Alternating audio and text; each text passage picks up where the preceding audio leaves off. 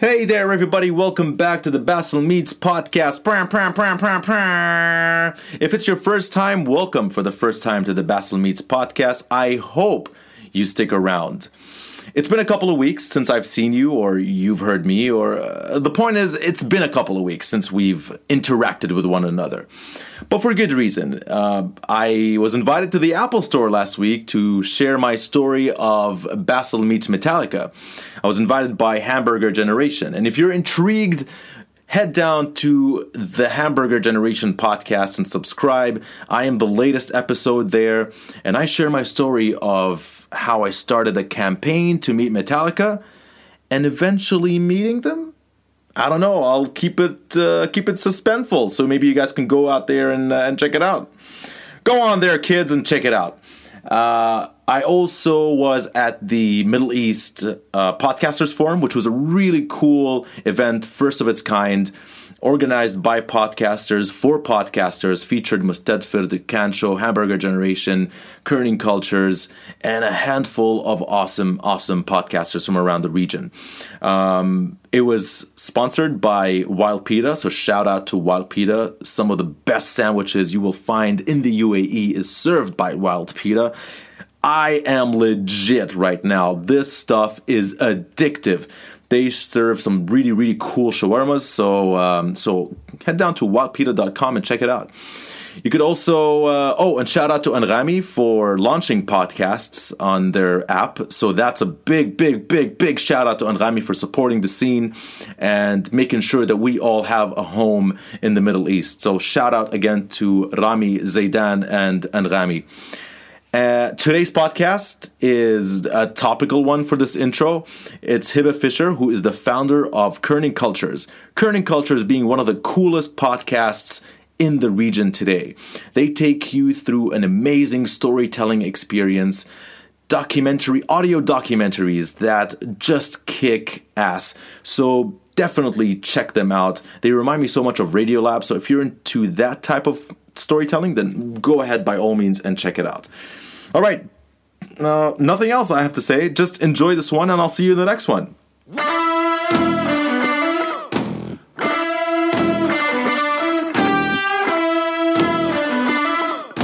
Basil. Whoa, it actually does sound much better, right? How you doing? Good, how are you? I have the Hebah Fisher on my podcast. Thank you, Basil. But I didn't ask Hind if you were ready. I'm ready. And I was born ready. Are we good? Okay, cool. Oh, my phone is not. Your phone's already. It's all good. We're rolling. We're off to a bad start. It's all good. Hebah Fisher. Okay, let's just tell the world that we're sitting in a sauna of a room. So if we put on the AC at some point, don't judge us. It's the coolest jam room I've ever been to in Dubai. Right, and also like without the AC, it sounds much better. Like I hear you. And I see your bars here, like really picking up. Hebah, of course, is probably one of the most professional and awesome podcasters based out of the UAE and possibly our region. She owns a podcast called Kerning Cultures. And if you haven't heard it, then by God, you need to listen to it. It's one of the best podcasts I've listened to, and not just on a local level, but I think on an international level as well. Honestly, great work, and I wanted to have you here today so we can talk about that and everything else that you might be interested in. So welcome to the Basil Meets podcast. Thank you, Basil. I'm so excited to be here. I'm excited to have you here. Tell me about your journey. Like, how did this entire Kerning culture thing come about? I mean, it's for me. I've just seen your name around. I've seen your ad on the iTunes store alongside of yours, alongside of mine. Thank you, Apple. Shout out to Apple. Shout out to Apple. And I guess I thought it was more of a cultural program, something like that. But then I listened to your Open Sesame episode, which blew my mind. It blew my mind beyond, like, you don't understand. Like, it was on the same level for me as Radiolab, and I was so impressed by it. And to a point where I was telling you before the podcast, I had to tell my wife to listen to it. And she also is a big fan of Radiolab. And like I said, like I told you before, she started even tearing up at some point because she felt so closely to the style of your storytelling. So your story, to me, it has to be told. And tell me, where did that come from? How did you start? Let's take it from there, and then we'll see where this podcast goes. Well, firstly, thank you so much, and that's very generous compliments. Radiolab is the reason I fell in love with radio. So awesome. That okay. is like a standard that we try to hit, and that just means so much that awesome. You guys think that we have. So we've been producing stories with Kerning Cultures for 3 years. Okay. And KC, as we call it, was sort of born out of a quarter-life existential crisis of mine. Mm-hmm. So my background is in supporting startups, and I studied microfinance and small business education in school through anthropology. And when I graduated, I started a microfinance and business education program in the city I graduated from, and I went to university in the States. And I did that for a couple of years, got very homesick, came back to Dubai, and then was managing an incubator for startups here called Impact Hub Dubai. Okay. Yeah, I think I've heard of it, yeah. So we were, Impact Hub is this global support system for entrepreneurs. There's like 90 chapters around the world. We were starting the first one in the Arab world here in Dubai. And that was super exciting, and I was meeting hundreds of entrepreneurs every single day, and it was wonderful, and then it was not. And I got very burnt out. It was a startup with not as much resources as it needed for the kind of vision that we were building for it. And I felt like this is what I've dedicated, 5 years of my life to, is this career path. Why am I not feeling fulfilled? So I decided to leave and spend a couple of months finding myself. Mm-hmm. And I basically went to my best friend. I stayed with her for a couple of months. In Dubai? In the U.S. In the actually. U.S., okay. And I recorded a lot of voice memos, which I think is pretty prescient of what Interesting. what came out of. And I said, I want to tell stories. I really want to tell stories for a living. I don't have a professional background in journalism. I didn't study journalism in school, but I loved podcasts, and I loved Radiolab. And I said, I think if I just listen to enough of it, I can copy it. So right at that moment when I said, okay, I want to start a podcast, there was MIT Arab Enterprise Forum hosts these startup competitions every year, which I think are one of the coolest things that this region hosts. And so that year was happening in Kuwait. So I applied with like a business model canvas of what Kerning Cultures would be. And it was the first time of just sort of designing what the company could look like. Mm-hmm. And we always had a commercial focus. And I got accepted, and when I went to Kuwait for a week, they have like a series of workshops and trainings. One of the guys who was hired to record videos of the whole event, a man named Ramzi Bashur, ended up being our sound designer. So I didn't win anything in that competition or anything like that. I made great friends I still talk to today, and I met Ramzi, who ended up becoming my first partner in Kerning Cultures. Awesome. And that's how we started. It was he and I, and then we grew a team of producers. My co-founder, Razan Azayani, joined me a couple months later, and we've really just iterated, and there was. How much details do you want to go into the whole You can say whatever you want. This is an open forum. You can say whatever you want. Well, so we started with 4 episodes. Uh-huh. And we said, okay, it's going to take us a while to create the next one. So we want to have a good chunk of episodes that we can release one after one. And then we'll have time to work on the next episodes. But we very underestimated how long it would take us to make episodes 5, 6, and 7. And so we released our first 4 episodes week after week and then went silent for like months. And there were a lot of kinks that we were working through as a team. And this was all such a new medium for all of us, even the producers who joined us and my co-founder who is a journalist and has been working in the region for 10 years, and all the other producers who joined us who have been journalists for a long time, they were all video journalists or photojournalists, and audio was this whole new world that we were all really learning together. So yeah, it really, I would say it took us about 2 years to get our act together in terms of having a strong pipeline of stories, really building out what the team could look like, building a foundation for the company, And just a few months ago, we went through an accelerator in San Francisco that we got accepted to. It's called Matter. And they're one of the only accelerators in the world that are focused exclusively on media companies. And what was incredible, and they're partnered with like the New York Times and Google News Lab and these huge like behemoth media companies that it's so hard to get a conversation with. And then all of a sudden through this accelerator, they're sitting across you and they're like, how can we help you? And you're like, oh my God. But one of the incredible things that came out from that program was the vision that we had for Kerning Cultures before it was much smaller. And this is definitely a lifelong pursuit of mine. But I always sort of imagined, okay, in 15 years, we'll build a network of shows. But through the accelerator, there was so much, you had to keep pitching the idea in front of an audience and people would respond and ask questions. And there was just, well, why aren't you building that empire today? Like, why don't you build that big network today? So that's what we're doing as of June, is we want to build the premier Middle East podcast network and have 15 original Arabic and English shows, do fiction series, do stories focused on food, do series focused on entrepreneurship, alongside of the core flagship show that we have out now.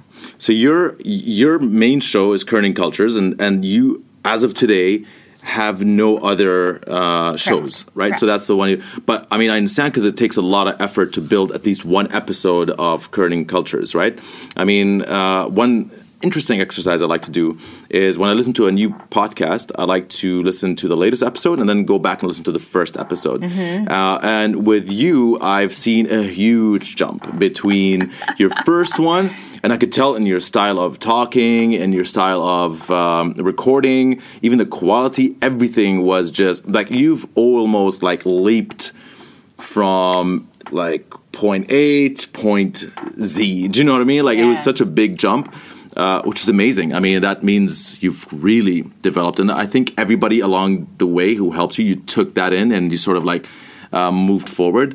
But what does it take for you to create these other shows that you want to create? I mean, does that take more people, or do you want to collaborate with other podcasters? Do you want to acquire other podcasters, or just do you have a pipeline of programming in your mind that you think this is how it's going to look like? Yeah, so we're working on our second show right now, actually, with our core team. But beyond that, I really don't think so we're a day-to-day team of 4 people. Okay. And that's 2 full-time, 2 part-time. And then we commission journalists for each episodes that we work on, and we commission our sound engineers for each episode. So it's an artificially lean operation currently, and I've poured my life savings into Kerning Cultures, and we had a little bit of funding from this accelerator that we're rapidly burning through right now.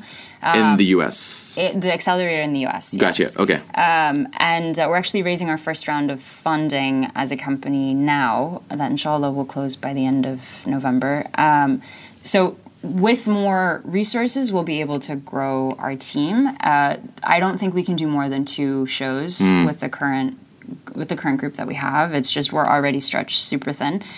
So the vision is that we will certainly bring on new producers. We would love to collaborate with other podcasts. We'd love to also, there's a couple of models that we can look at from US-based podcast networks where they, as more podcasts kind of emerge around this space, they can bring them into their network and facilitate ad sales and distribution. So we also look at that as a business opportunity we've already started to sell ads on our show. And so once we kind of streamline what that advertising looks like, we'd be able to help support other podcasters and kind of bring them into our network as well. Yeah, I noticed that with a lot of podcasters that they cite, for example, one company that actually distributed their podcast, but they don't necessarily, that podcast doesn't belong to that company. Do you know what I mean? So I guess that's something you can potentially look into. A little interlude here. Yes. You said inshallah, and I'm sure a lot of people got caught off guard here, and they were like, what just happened? She sounds American, but she just said inshallah, so what's going on here? So same thing for me when I saw you. I was like, where is she from? Because her name threw me completely off. So can you give us like a little background? Where are you from? Sure. So you can hear it in my name, Hebah Fisher. My mom is Egyptian. My dad's American. Gotcha. Okay. It was simple. Yeah, exactly. And you've lived in Dubai or? So that's a little bit more complicated. Okay. So our family moved around a lot. If this is personal for you, you don't have to say anything. No. So yeah. Personal is where the gold is. For audio. Our family moved around a lot growing up, so home is a very loose concept for me and continues to be. And so our family has been in the region, has been in Dubai for 8 years. I've lived here for 4.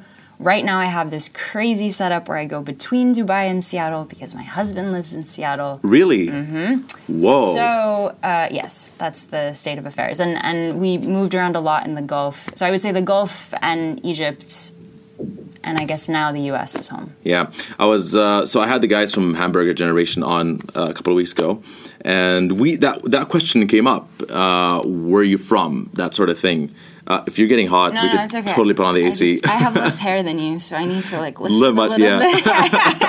It just needs to lift it. That won't be very good for you. Sorry. Don't worry about it. The more raw this is, the better. You know what I mean? So that's what we need to be doing. Like more raw content, more genuine content. That's what we need to be doing. So the question of where you're from, it's always an interesting one to answer, and especially for like third culture kids. I mean, especially I'm sure for you have parents from 2 very different backgrounds.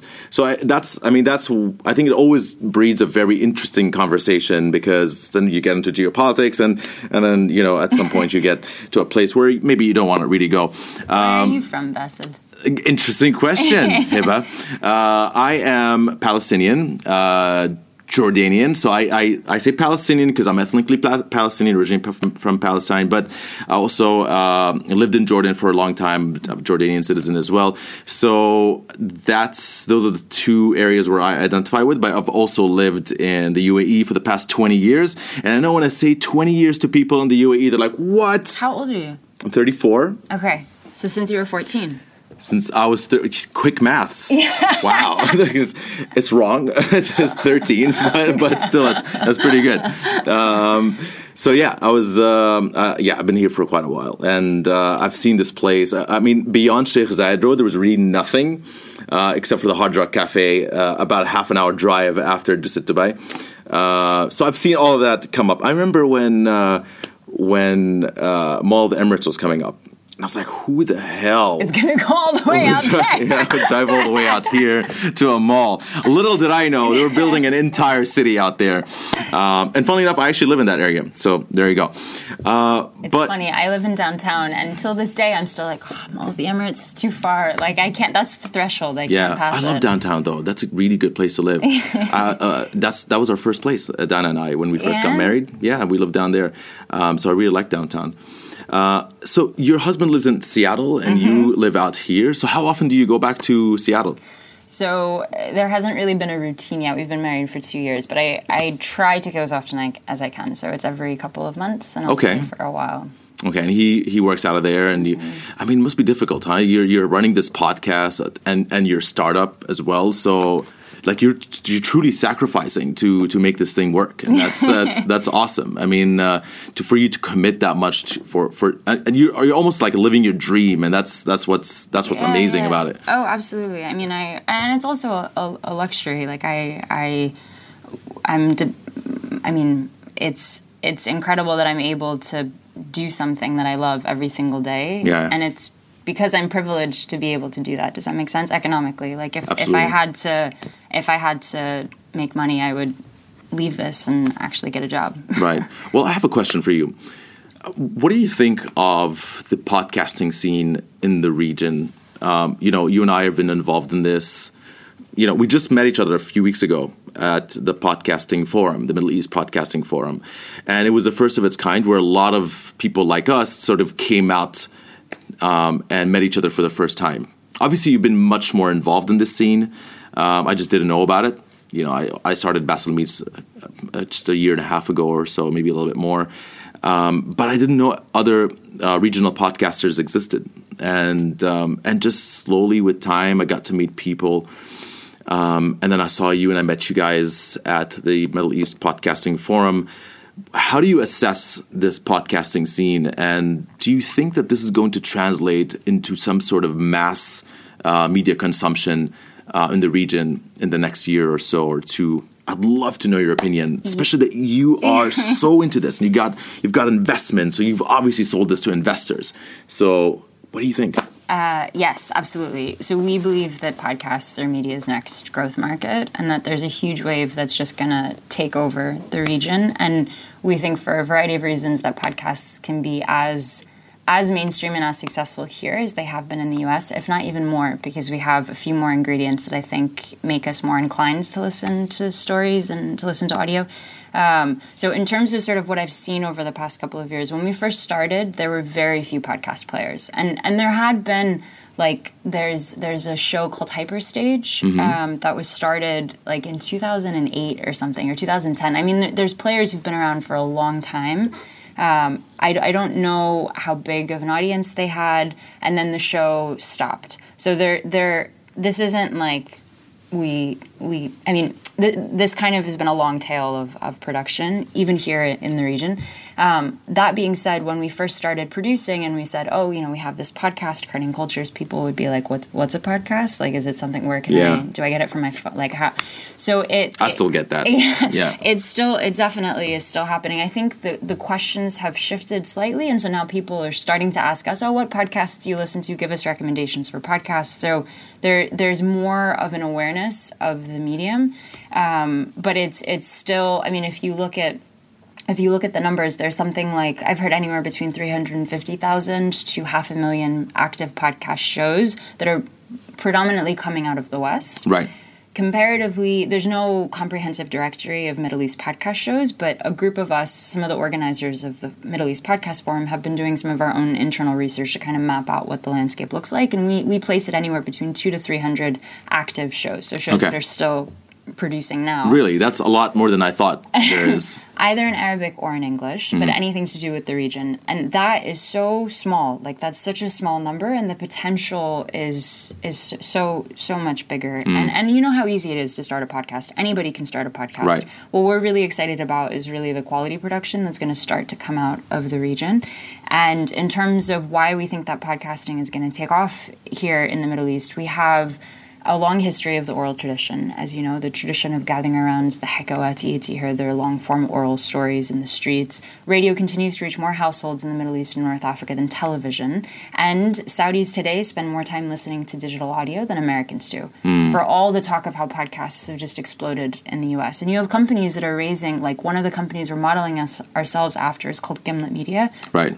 They raised $25 million to build the HBO of audio 2 years ago. Another company, Luminary, just closed $40 million in venture funds to build the Netflix of audio. And the commercial aspect of podcasts is extremely lucrative because you could do advertising, you could do sponsorships, you could do licensing deals, and ads on podcasts are such an effective messaging. Like, they're more effective than radio and television because you're not inundated with them like you do on the radio here, which like hurts my soul to hear 7 freaking ads, what about, and then there's like two minutes of actual radio. Right. And anyway, I can go off on like a rant about that. We can, if we want, that's not a problem. But on a podcast, you'll have maybe 4 ads max. And they're very thoughtfully crafted. And they're often the voice of the host whose voice you're familiar with. And I'm the first person to block ads. I hate ads. I change the channel when it comes on the TV, whatever. But when my favorite podcast host, Jad from Radio Lab, speaks, I listen to anything he says just because you just like his voice. And I often will take action on things that he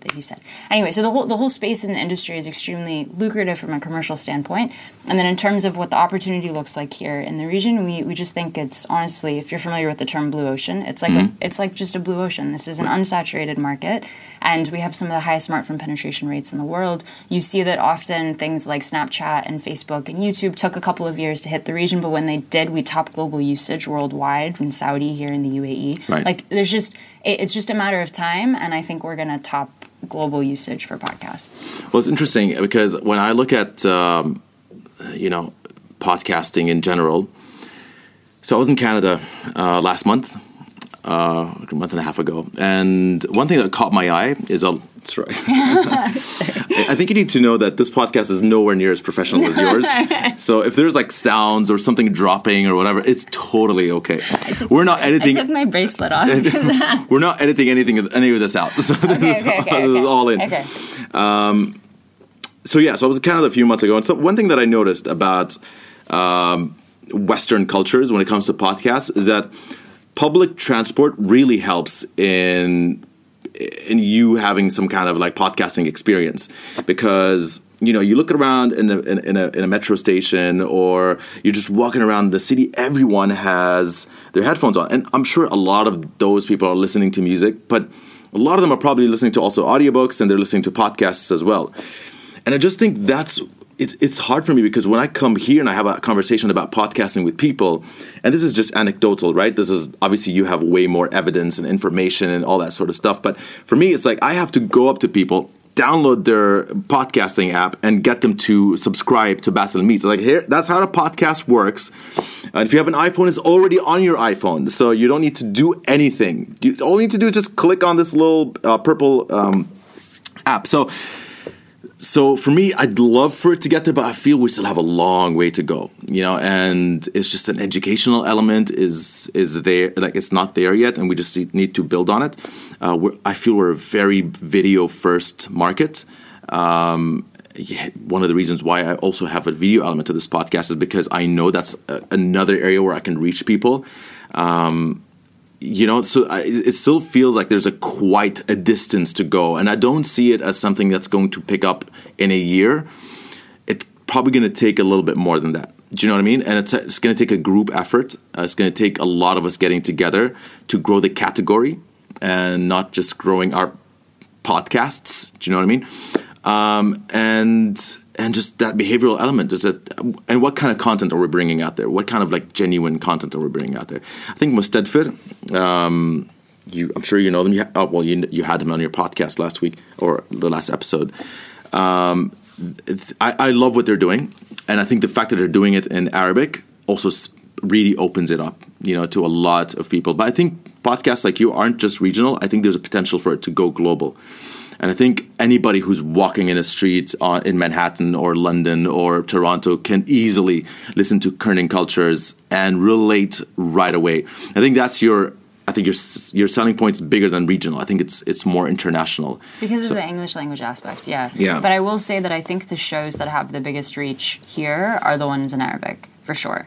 And we have a dearth of original content here in the region when it comes to video, when it comes to audio, when it comes to any media. And so I think there's such a hunger for local content that's representative that I know that once we start doing Arabic programming, it'll just take off a lot faster. But in terms of sort of how long you think the whole market will take to really pick up, maybe it will take a year. I don't know, but I do know that I think the only way that it will pick up is with players like us really investing in the space. And I love that every person you meet, you like tell them to download the app and here's subscribe to Basil Meets. I do the exact same thing, and it's like little things like that will start to, I think, gain traction. I also think that there's a huge opportunity with players like Nghami and other streaming services that already have captive audiences. And I mean, we've been talking a lot with Nghami about how they can really push podcasts, because I think we can absolutely leverage what they've already built, and just we're introducing new content that their listeners can love. And it's not to replace music, but it's something that can complement the music. And to your point of like public transit in markets like the US or in Canada, where everyone's plugging in because you have such a long commute, you have even longer commutes here in Dubai. I learned this depressing statistic that the UAE tops second in the world for longest average commute. We have 96 minutes average commute, and it's people coming from Sharjah to Dubai, or Abu Dhabi to Dubai, or vice versa. And it's like, what are you doing when you're driving? Maybe you're working, maybe somebody's driving you when you're talking on the phone, or you're probably listening to something. And wouldn't it be amazing if you could choose what you listen to when you wanted to listen to it from your phone? Absolutely. Oh, I guess that's what I do, because I drive from the Palm all the way to Dubai Airport Free Zone. It's where I work. And it's like 35 minutes. So that's like half an hour of just pure podcasting. And that's what I do now. I don't even listen to music. I just listen to the latest podcast show. It's interesting. And I think what you said about Nghami is very important to the scene, for sure, because we need players like that to sort of like open it up to the mass so people can understand, well, what is a podcast? What does that even mean? And so on. And so I think that's very important. I think Apple as well have been pushing. That's how I got to know your podcast, through the Apple's Apple Podcasts, and the fact that they've invited some people to speak at the Apple Store and so on. And last week I shared a story there, and it was really weird for me. Why?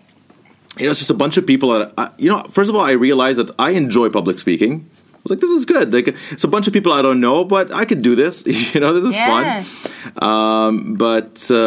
It was odd, but at the same time, I enjoyed it. I shared the story of Basel Meets and how I met Metallica and so on. If you guys want to know more about this, you could go to Metallica. Yeah. What? Yeah, it's a very long story. It's all documented on the Hamburger Generation podcast. The episode just came out yesterday, but. Basically, in a nutshell, Basel Meets' origin was Basel Meets Metallica, and it was a campaign that I started back in 2011 when Metallica came to Dubai for the first time, that I thought I was the only worthy person to meet them. And I've been a fan for 15 years, so it's who else, And so I started a campaign on Twitter, it picked up, and which eventually led to me meeting the band. Which was very cool. I mean, who can say they hung out with James Hetfield twice? That's cool. Not once. That's cool. But twice. That's right. And I got a hug from him. So there's that. Anyway. What was my train of thought? Anyway. Public speaking, Apple Store. But yeah, so it was cool that we're getting all that sort of like push from Apple and from Anrami, and hopefully we'll start seeing more brands coming into the fold and sort of like, pushing it forward. And it's cool to see what you're doing because you even got investment out of it. So some people actually believe in this and they're giving you actual, cash to run this. And the fact that you're doing this with a team and you guys are doing this full time, it's super inspiring for me. I mean, as a podcaster, as somebody who would love to one day have sort of like do this as a full-time job. So it's really cool. Yeah. And I think it will definitely pick up at some point. So, but to take it back to you as a female sort of in the Middle East and like being at the helm of this company, do you find yourself as, your role is sort of like bigger now because you're also like a role model to other women out there who also want to start their own sort of company and so on. How do you square yourself into that area as well? Is that something, especially coming in a region like the Middle East? I don't. It's very generous of you. I don't think we're role modeling yet. I hope so soon. But we do often get a lot of people reaching out to us and saying, "Hey, I'd like to start a podcast. Can you just kind of walk me through how you did it?" So I'm always open for those kinds of conversations, and I think that those are important. And to your point of like, I really vehemently believe that we need to band together as an ecosystem because it'll grow it for everybody. And so whatever we've learned along the way, I'm always happy to share it. But in terms of being a female founder, it's funny, I haven't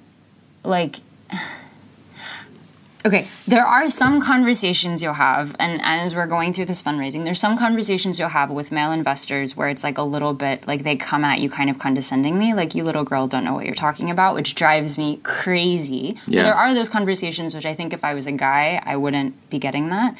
But apart from that, I don't think that there really has been a difference to be a female versus a male. In fact, I feel it more when I'm in the U.S., to be honest. Like, that distinction is, like, held up on a pedestal that, like, which is just, like, here in Dubai, you don't really... I mean, you have so many women who are in leadership positions. Like, it's not a big deal. And I think what maybe has helped is, like, I'm, very emotional as a person, and I'm very sincere. I think I would be the same thing as a guy. But whenever we do interviews, I definitely know that people trust us very well. But I think the same thing would have happened if I was a male. So. Right. I think I heard it from, because I had a guest on the podcast a while ago, Elisa Frehab. She, do you know her? Yeah, Womina, exactly. And she has this whole operation where she encourages women to join the startup ecosystem and so on. And we had the conversation about this. And I think she also mentioned what you mentioned in the sense of being regarded as when she meets sort of like male investors, there is that kind of tone that they might know more, or so did you actually face a lot of that, or is this like were these like one-off things that you've faced? Well, so we're doing. I'm focused. Majority of my time right now is fundraising the seed round for Kerning Cultures, and so I've probably had like 50 conversations. We've pitched a lot, and so from that, maybe there's been a handful that have boiled my blood in that way. Really? Yeah, but apart from that, there's also been a number of people who've gotten it right away or are very. I mean, you're speaking as peers, so it happens sometimes. I think it's a male thing. I don't think it's necessarily an Arab male thing, but it's sort of a symptom, and that's fine. Yeah. Yeah, interesting. I think she was talking to me about like just growing that ecosystem and growing the female investment pool as well. I think that's one thing that she was looking at that she wanted to grow, which I find interesting. I always find these things super interesting because it's like we talk about these in such different corners of the world, and they're not necessarily like in the mainstream or something that we have a consistent conversation about. So I always like to know, for example, like you or Elisa, and how do you view these type of things, if they affect you personally or not, or is this just a myth or something? So I guess it comes from a curious nature, that sort of thing. In terms of building a podcast, so when I look at, for example, your last episode, Open Sesame, it seemed like there was so much work that went into that, from like interviewing so many different people. So in the beginning, I thought it was going to be an interview with Ahmad only. But then Ahmad actually was just in the beginning, and then you sort of paused and went away from Ahmad, and you sort of explored a whole world, and you took me along that journey, and you brought Ahmad back after you took me through that journey. How much effort does it take for you to actually build a story like that, and what kind of resources does it need to build such a story? Yeah, so it probably took us end to end, I would say 3 months to work on Iftah Simsim, the 3 months open on sesame. one episode. Wow. Yeah, and so it was. God, I feel so inadequate right now. Oh my God, no. This takes an hour, really. That's No. I mean, we're doing this full time. Like if it didn't, so we had known Ammar, and the idea was something that our team had for a while actually. But then when we decided, okay, let's sort of work on this episode properly. So we interviewed Ammar. We researched. So what we do with all of our guests is we do a lot of research beforehand, and we'll sketch out what the interview questions look like. And we, depending on how profiled the guest is as well, we'll try to watch as many interviews that they've been in possible and try to pick out things that aren't like the typical questions they always get asked. So once we kind of scope that out, we'll do the interview. Our interviews, my favorite interviews, take like 4 hours because I feel like you can really, like I walk away from some of these conversations and it's kind of a weird feeling, and especially because I didn't study this in school, so maybe there's some advice for how to handle this that I don't know yet, but it's like a little bit of a surreal experience because you feel like, I know this person so intimately now, but like we only spent a couple hours together, but you get so fast to each other's hearts, and I share as much as they do. And then it's like kind of weird because you're not really friends, but like I feel like I think about them often. Right. And I'm still in conversations with a number of our guests, and I'll call them like, hey, what's going on? You feel like anyway. So those are my favorite kinds of conversations if our guests will give us that time, and most often they do because they enjoy the conversation. And then from there we transcribe all the audio, which is a pain in the butt. But there are automated softwares that do that relatively well. And then from the transcripts, we start to build the script. And that takes, probably maybe 2 weeks of going through iterations. And we write our host narration as a way to kind of like pull the listener through the story. Maybe the guest said something, but they like didn't say it concisely enough. And so as a host, we'll paraphrase for them like that.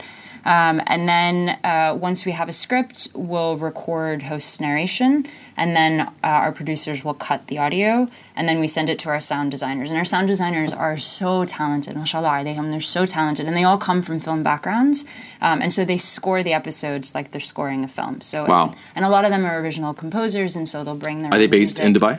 One of them is based in Dubai, one is based in Egypt, and one is based between Lebanon and New York. Okay, wow, okay. And those are the three that we've worked with predominantly. And so then we go through a couple of iterations of the draft of the episode when it's mixed with the sound and the music, and we listen for levels, and then we realize when it's all together, actually we want to make more content edits because we don't need that. yeah, so end to end, it takes about 3 months to work on these stories. That is crazy. That's a lot of work, and it's amazing though. I mean, you are running a media production company, pretty much, is what you're doing. Wow, that's inspiring. Honestly, well, what pisses you off about the audio scene, and what really upsets you when working on such episodes? Like, what irks you? What you feel like, man, if only I could do without that, or this, or What pisses me off about the whole process? Well, let's talk about audio scene first, like radio. Like, what did you feel that, man, this is missing? Like, I'm going to do this. I'm going to do this differently. I'm just not going to include these things. Oh, well, I mean, and I don't mean to like hate on the radio here. You can hate on the radio. It's all good. We have no sponsors, so it's no worries. So if anybody's listening, they should reach out to sponsor. If you want. Nike, Adidas. Adidas particularly, because I really like your products. Yeah. So shout out to Adidas. God, I give them free advertising. I think like 10 times to the podcast. Yeah, so they should. At least a sneaker. At least. Anyway, you were saying. Well, I think, okay, so one of the things that frustrates me about the radio scene here in Dubai is that a lot of some of the talk shows I think are really well researched and produced. Some of them, and especially because as a podcast, we're not doing this live. So we have the space in which we can edit things. And I am such a believer that if somebody is giving you their time to listen, then it's like a good idea to be thoughtful with what you give back. Mm-hmm. And so I don't necessarily need to hear for like 10 minutes you thinking through something. Like just cut the meat of it and give that to me. And that I think is what we tried to do with the podcast. Yeah. I also think we're very thoughtful with the ads that we include in our show. And we often will record an interview with the advertiser. So it's called native advertising. So it's more of a conversation that rather than like they give me a script and I read out a script. Right. Because you know who does that really well? PodSave America. Yeah. They do that really well. Yeah. Anyway, you were saying. No, that's all. So I think those are some of the things that we try to do, at least more to my taste, and that's all that this is, right? Is you're creating stuff that you want to listen to, right? Like it's yeah. It's interesting because I think that's one. I used to listen to talk radio just before I discovered podcasts, and I found something soothing about it. Just sort of driving and going to the office and just listening to some kind of 2 or 3 people having a conversation about a certain topic. But then I discovered podcasts, which is really interesting. And so, things like Pod Save America or Joe Rogan or even, and I know you're not, it's interesting. Every time I speak to a female, either a podcaster or just somebody who listens to podcasts, it's always like they don't listen to Joe Rogan. It's very interesting. It's such an interesting insight. You, Sarah, Isra from Hamburger Generation, my wife. It's just, I don't know, Hind, do you... Yeah. You know, this is Joe Rogan too. Like it's very strange, like I feel maybe it's a guy thing. I don't know. Anyway, but it's what I like about this is that I started realizing that instead of just listening to music or being entertained or being soothed, I'm actually getting some kind of value out of the content, and I think that's something that's very important. That's something that I try to do here, as informal. Well. Thank you so much. That means a lot coming from you. It's like I feel like I'm sitting with a very important person in the podcasting world. So any validation you give me for me right now, I'm going to take it home and take it to the bank. But yeah, so the amount of as informal as this is, but if I feel that somebody took some kind of value out of this, it means a lot to me. Like a couple of days ago, I got a message on my Facebook group or my Facebook page saying that I've gotten a lot of value out of the episode I did with Khalid Al-Amri because it was very positive and it had a very strong positive message behind it. I'll have to listen to that one. It's very cool. He's an awesome guy, and I think you should get him on your podcast. I don't know how, because I'm sure there's a story. He's a great writer. Yeah. He tells great stories. Plug Khalid Al-Amri right now on this podcast for sure. Listen to him; he's a great guy. So the fact that somebody took some kind of value out of that, they messaged me. I had a really bad day today, and all I needed was to listen to that podcast to sort of like lift me up. That's amazing, Bess. To me, that's more than money. That's more than monetizing any of that stuff. That to me is the most important thing. And so I get a little bummed out when I don't put out episodes. Do you know what I mean? Like, so for example, the past month, because of the forum and because of Apple and because of like some of the media press that we got and the coverage and so on, I didn't put any episodes out, and I felt really bummed out. Like, and that's why I was like hounding you over the past week. Let's do this, you know, because I wanted to put out something like I've been away for a couple of weeks, so I want to put out something that's of quality to people.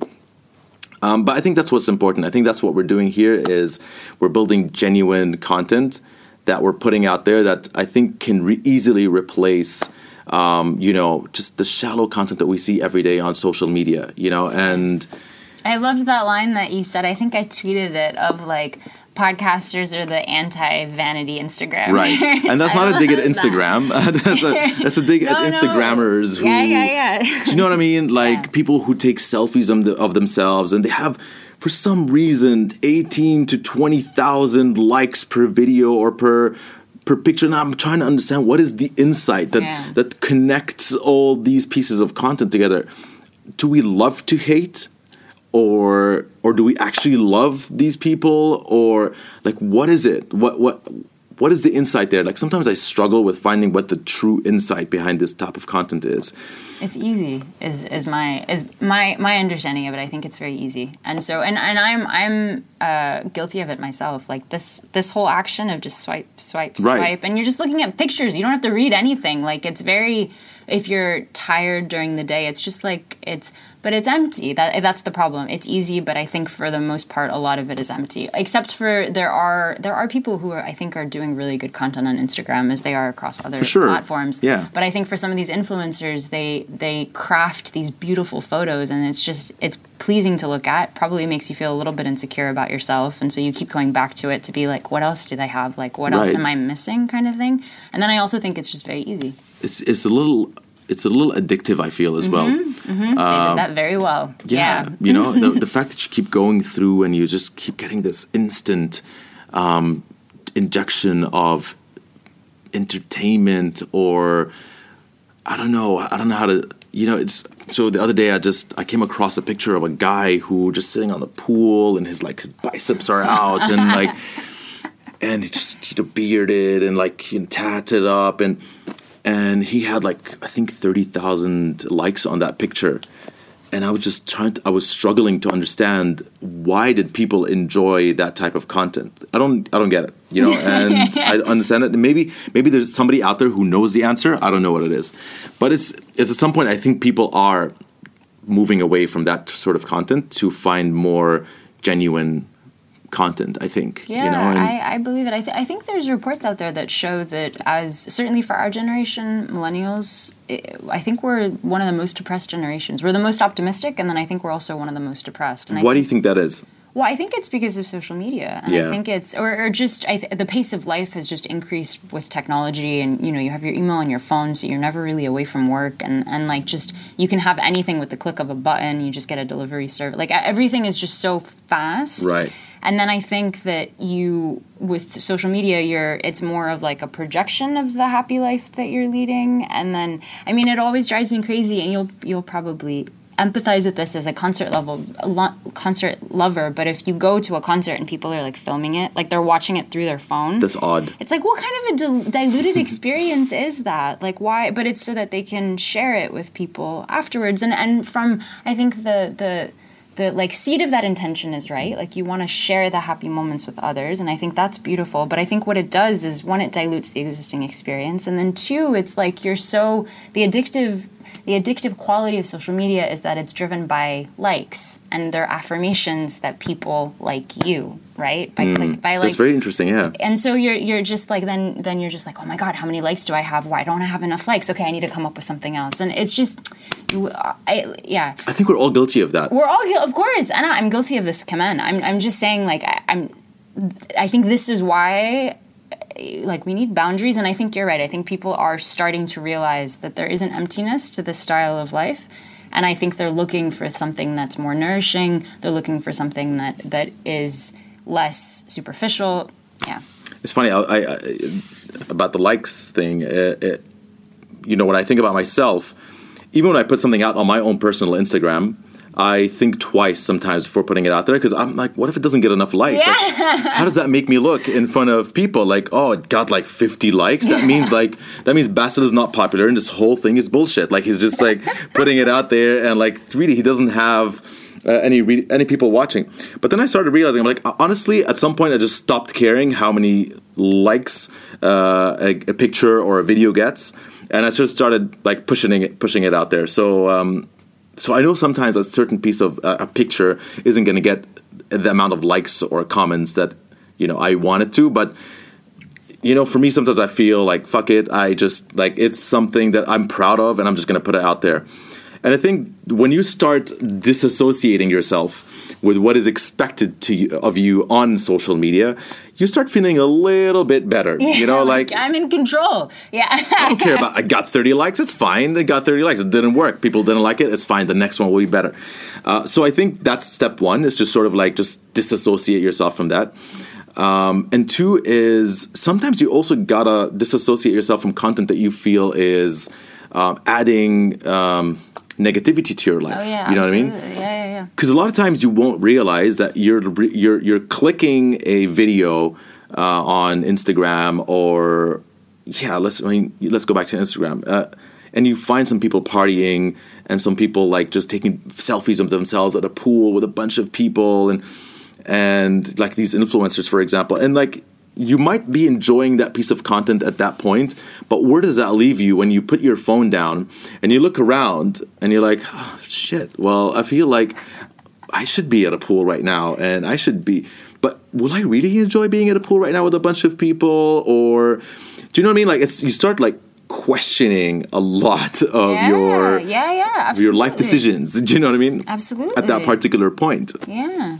So I don't know. I mean, I feel that's another thing where you need to like sort of step away, distance yourself. And I feel like I know people might now be listening to me and thinking like, well, I mean, you sound like a broken record. You sound like a guy who's being a little bit negative. There are a lot of obviously positive aspects of social media as well, highlighting positives or highlighting successes or stuff like that. That obviously starting revolutions. Well, I mean, step away from that comment. Moving swiftly along to the second point. Maybe we should start editing this podcast. Just joking. But yeah, I mean, I think these things, when you start choosing the type of content that you enjoy, that maybe starts adding a little bit color into your life. I don't know what kind of content you enjoy, but I feel that's maybe something for me. That's absolutely. I heard a cool quote. The first one is take people as not as they are, but as what they can be, And I think when you start looking at people in that sense and start following people, not because they have 100,000 followers, but because of the content they're putting out there, that's like, at some point this person's going to grow and so on. And I want to support that person because they're putting their passion and they're putting their heart behind something that they enjoy and might not get, like, it's not your typical selfie-esque content. And the other thing is comparison is the thief of joy, which I loved as well. Heard that on a Joe Rogan podcast, so I got you there. Interesting. Maybe I should listen to him. Maybe it's time. You should jump on. But yeah, I think that is also rings very true for me. Is that when we sit there every day comparing ourselves, that could be something that could be terrible. Yeah. Yeah, as negative or something like that, But yeah, I think that's where social media is today, and I think what we're trying to do and what you're trying to do, I think, is just moving away from that type of content to something that's adding real value to people's lives. Both of us, yeah. Do you feel that you move away, at some point you would move away from audio to, well, I'm sure audio will always be your core, but do you see a video element to what you're trying to do? Not as a core piece. So I really, really believe in audio as a medium, and I think that there's something so magical about it in the way that it can fire your imagination. And if you think about it, when you listen to somebody's voice, you can't make as many judgments. I mean, maybe there's a little you could do of like the lahga, like the accent and the tone, and like maybe you can make some assumptions about who they are and where they came from, but that only takes you maybe 2 steps. Whereas if you see their face and you see their picture, there's just I think we're just so trained to filter and screen and make stereotypes and all of this that you start to make a judgment about the person before you hear about what they have to say. Whereas I think, and this is something that I love, is a lot of our listeners will tell us that after listening to an episode, they feel like they just had this intimate conversation with the person, and they've never met them, but they feel like they really walked in.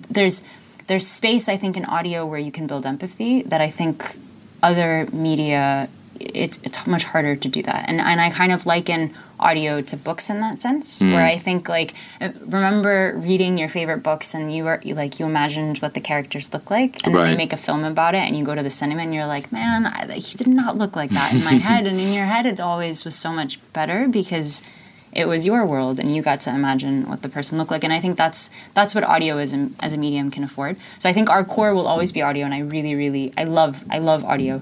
That being said, as you said earlier, video is quite paramount here in the region, and everybody wants video and all this. And so we're also conscious of that, and what we've started to do, which has been working really well, alhamdulillah, is we'll create little film teasers for our episodes, kind of like what you do with recording these episodes and putting them up online as well, is I think using video as a medium that people already know and familiar with as a way to bring them to the audio world. Yeah. I think that will be the function of it. That being said, I'm also not like purist, and so if some sponsor wants to pay us a lot of money to create a wonderful show and they want video to go with it, I'll gladly sell we out. Can do it. We can do that too. So you mentioned Gimlet Media earlier. Yeah. So do you look at Gimlet and you think this is a sort of like standard that you want to meet? That's sort of like a trajectory that you want to get on. And to people who don't know, Gimlet, obviously Startup, the podcast, is one of my favorite podcasts. Yeah, it's great. Ever. And I think the first 1 or 2 episodes where he's pitching the podcast. Chris Saka, such a good episode. Was so intense for me. Yeah. Like I remember the moment I was running. And Alex, the host, was pitching his idea, and I could not stop smiling because he's stammering and he's it's so good. It's so good because it's so relatable. Yeah. You know what I mean? Because I saw myself in his position, and I would totally mess that up for sure. Like if it was me in front of him, I would have totally messed that up. Gimlet Media went from that podcast to a podcasting publisher and a network. One of, I think, the coolest out there.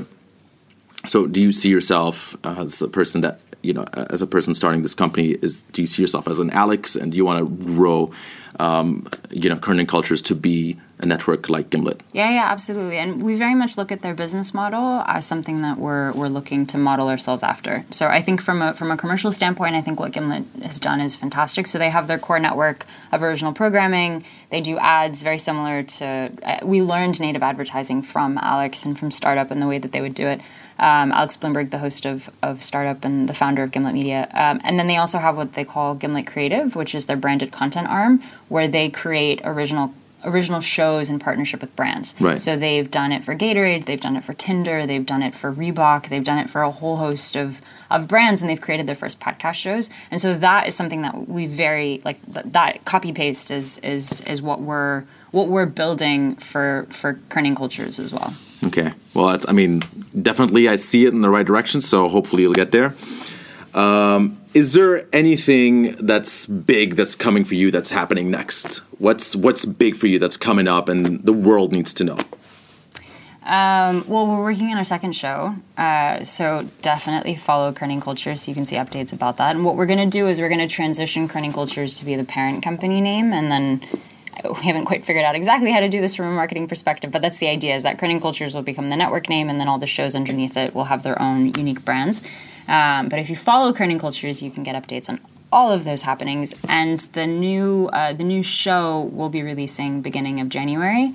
And it's profiling exceptional Arabs and the stories behind the empires they built. Wow.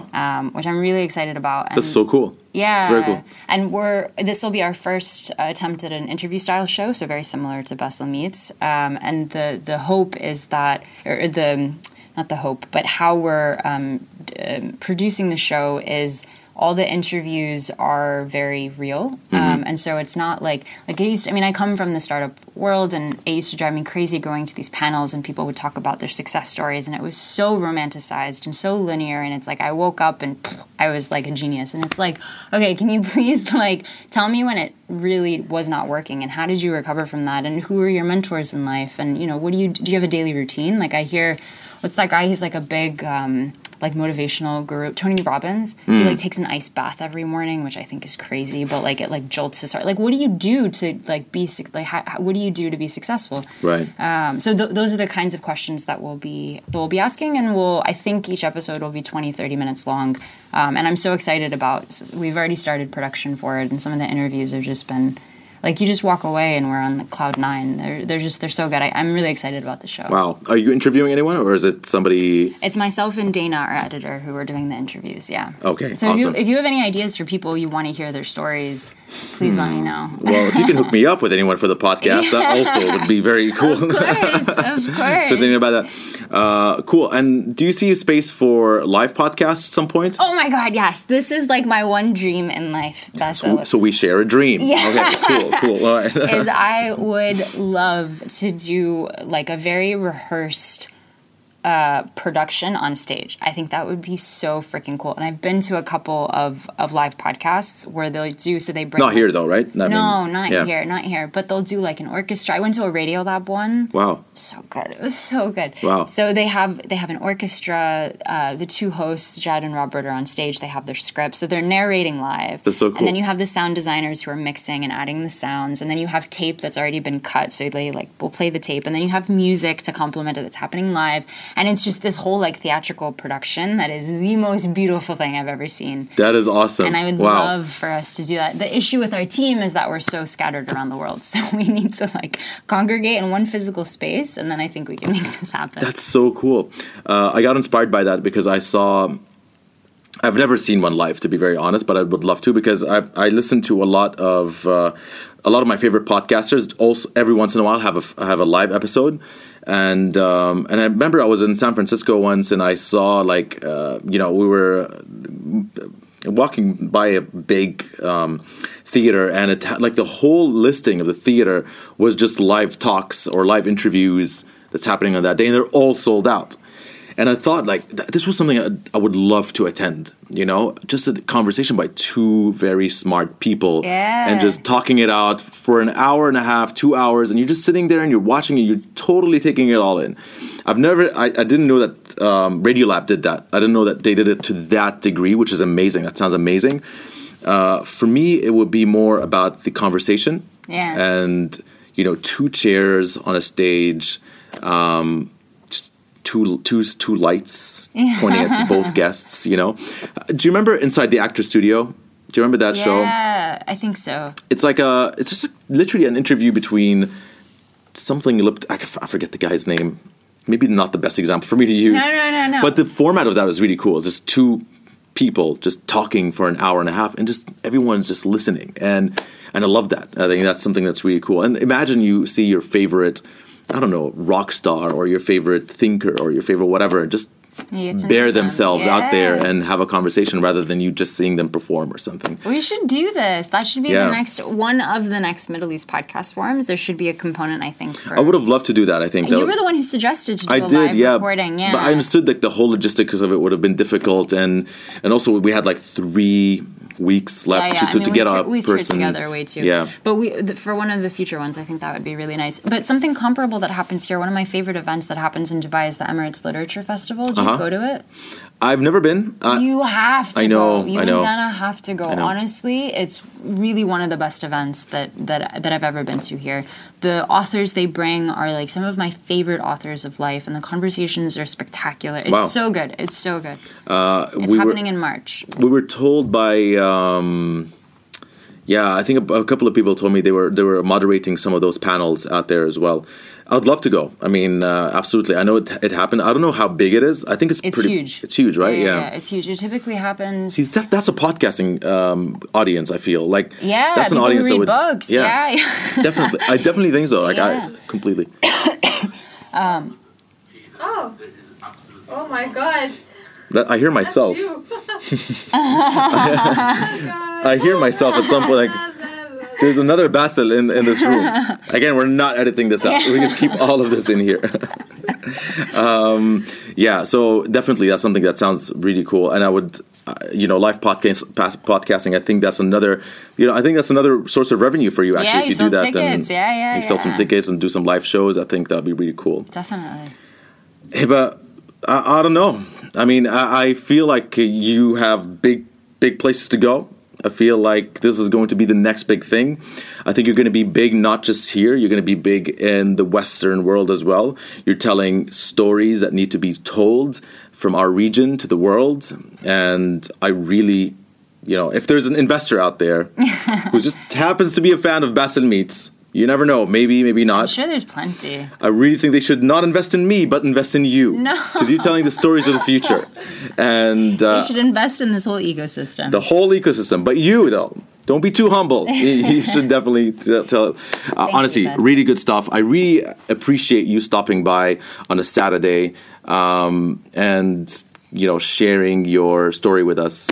And, I hope you get to where you want to get to. And I'm sure you're going to be the podcasting company that everyone's going to be talking about next year. I'm hoping next year, if not sooner. Me too.